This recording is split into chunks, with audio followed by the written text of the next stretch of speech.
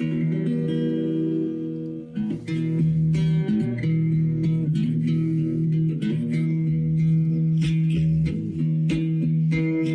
eyes up in the morning, beneath the stars so bright. Pull your hat down, make sure your cinch is tight.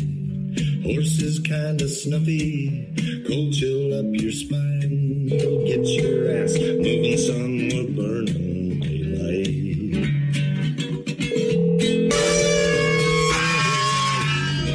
Howdy there, I'm Matt McKinley and we're burning daylight. In the saddle till the job's done. Welcome to Burning Daylight, the only podcast for the working cowboy.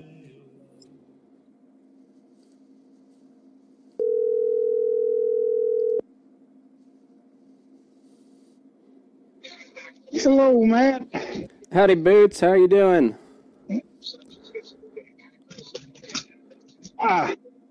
I'm still in the hospital, just sitting here, but I was standing up on my walker and had to sit down, but I'm just hanging in there, and that's about it. Just waiting on the doctors next week are supposed to get with the physical therapist, the doctor, and the insurance, and rule whether they think I can make it at the bunkhouse or need to stay a few days. So I'll probably know something tomorrow or the next day. Well, how good. you doing out there? Doing all right. It's I think it's supposed to warm up a little bit this week, so it won't be quite as cold. But yeah, we're doing all right. Getting ready for Thanksgiving. Well, good. You about ready for a turkey? Well, I imagine we'll have a turkey. I've never been much of a turkey fan. I ate a lot of beef growing up, so that's kind of what we cook is beef. Yeah, we eat beef there at the ranch. They let the cook, she's telling me, buy chicken. We have fried chicken twice a month, but they told her that we're raising beef and buying chicken, so keep that in mind. So we have a lot more beef than we do fried chicken, and I'm glad of it. But it's a little fried chicken once in a while, and gravy's pretty good. It's never hurt anybody, as far as I know. No.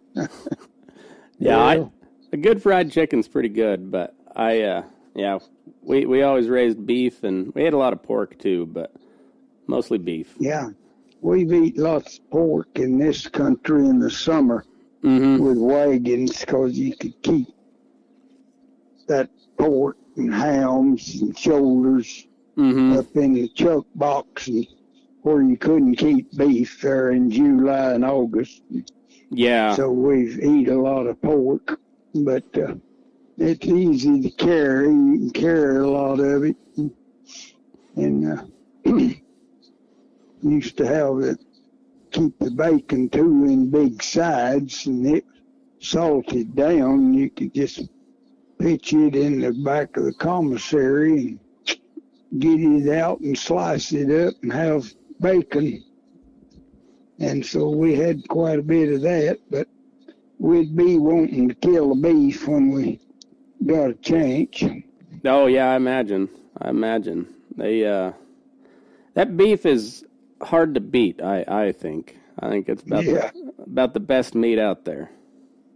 Yeah, I think so too. And I read a story recently where it is in a cattleman magazine of some kind. I can't think now, but they did a test. And some university kids kept up with it, and they had people that eat this and eat that, and they weighed and took a test every 3 months or something for a year. And they said at the end of the deal, the ones that ate straight beef all the way through had the highest IQ. Oh, no kidding. Yeah. Huh. I don't know. They haven't met very many cowboys, have they? No. But Hey, I guess it smartens them up a little. Yeah, I guess so. Yeah. Well, that's. Are you all right out there today? Oh yeah, we're. Oh, my wife's kind of come down with a little bit of something or other. She's not feeling all that great, but the kids are kind of waiting on her hands and foot, so I don't think she minds too much. Oh, yeah. Maybe they'll. Yeah, they tell me here at the hospital that there's been a lot of people over the country sick, especially young kids that they're credited to being isolated for a couple of years and not going to school, and they didn't become immune to all them little things that they just become immune to, and then now they're all got them. And they said the hospitals, now this one, that they tell me they're not got a bunch here, but they news showed that there's a lot of them. And we had a terrible loss here. It just happened, and they just called me 20 minutes ago that Dr. Blodgett died. And he's been one of the mainstays here for 41 years. That was your main veterinarian, right? Yeah. He's that's too bad. In charge of the horse program also. You know, he was the main man on the stallions and mares and breeding and stuff. Yeah. Kind of developed the program, and so it is a pretty big shocker. But he had some surgery, and they thought he's doing fine, and had a relapse, and they jerked him back in there and tried to stabilize him, and called back and told me in a little bit that he passed away. He was in Dallas in a big hospital. So it must have been pretty tough, but that's too bad. Be some changes in the ranch over that, because there's a lot of the stuff that he done I don't think anybody else there will do. They'll, the ranch will go on. That's not going to close it, but it'll change some things. Oh, yeah. Now, he's the fellow that you introduced me to when we went over to the race barn, right? Yeah. I thought so, yeah. Really nice guy. I was glad to meet him. He was, he'd been president of the Quarter Horse Association, president of the deal at A&M, and received a lot of awards from A&M College in agriculture or animal stuff. He was a past master in that artificial insemination and stuff like that. But he's gone now. It was hurt all of a sudden. He just got sick, and they carried him in there for some surgery, and thought he was going to be fine. And all of a sudden, he wasn't but 73. And relapsed him, and he died right quick. But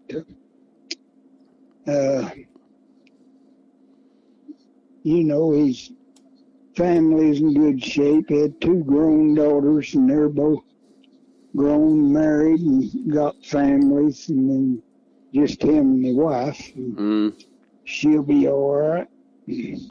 Well, that's too bad, but I guess it happens. Yeah, that's part of it. Yeah.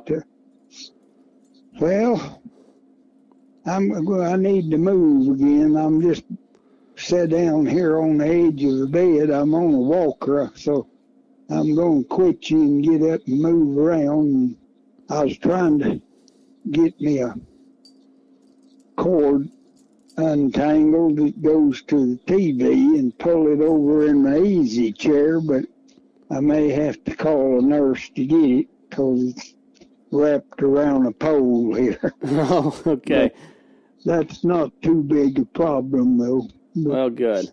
Well, do they have the Cowboy Channel there for you? No, we don't have it. Oh, dang. I imagine be a lot on there pretty quick about the ranch, the finals, I guess. Yeah, I imagine that so. Starts next week, I guess, don't it? I think so. I'm not for sure, but it coming up here quick. I know that. Yeah. But I'll have it there at the ranch if I get to go back. Yeah. To the ranch, but right now it's going to be nip and tuck.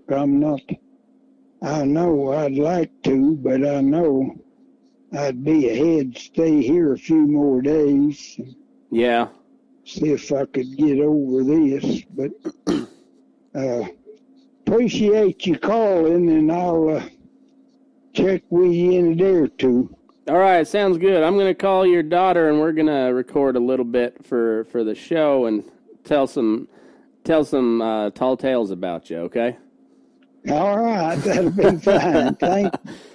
All right, Boots, you take care, all right? Come out good. Yeah, bye-bye. All right, see you, Boots.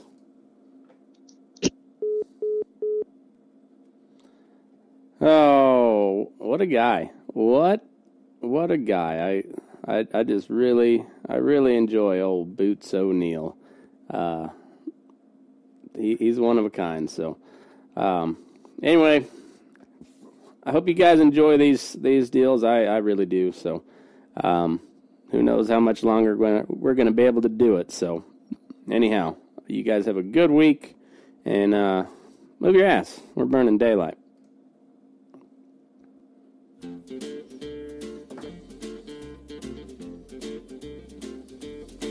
I'm kin to the roving wind that brings the northern in. Along that dusty trail I'll take my stand.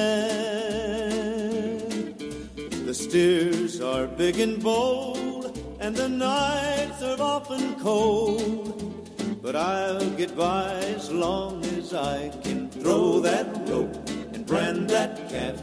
Dream of a girl in a photograph. I got no home, I got no wife, but I'll be a doggone cowboy all of my life. I'm up at the crack of dawn, and I throw the bacon on. Seems somehow my work is never through. When I get done at night, all the stars are big and bright. But then it's all of what you used to when you throw that rope, brand that calf, dream of a girl in a photograph. I got no home, I got no wife, but I'll be a doggone cowboy all of my life. The hot, dry wind may blow, and you'll see me in the rain and snow, with just an old campfire to keep me warm. I'll move the herd along, and I'll greet them with a song. So I guess that I was born to throw that rope, brand that calf, dream of a girl in a photograph. I got no home, I got no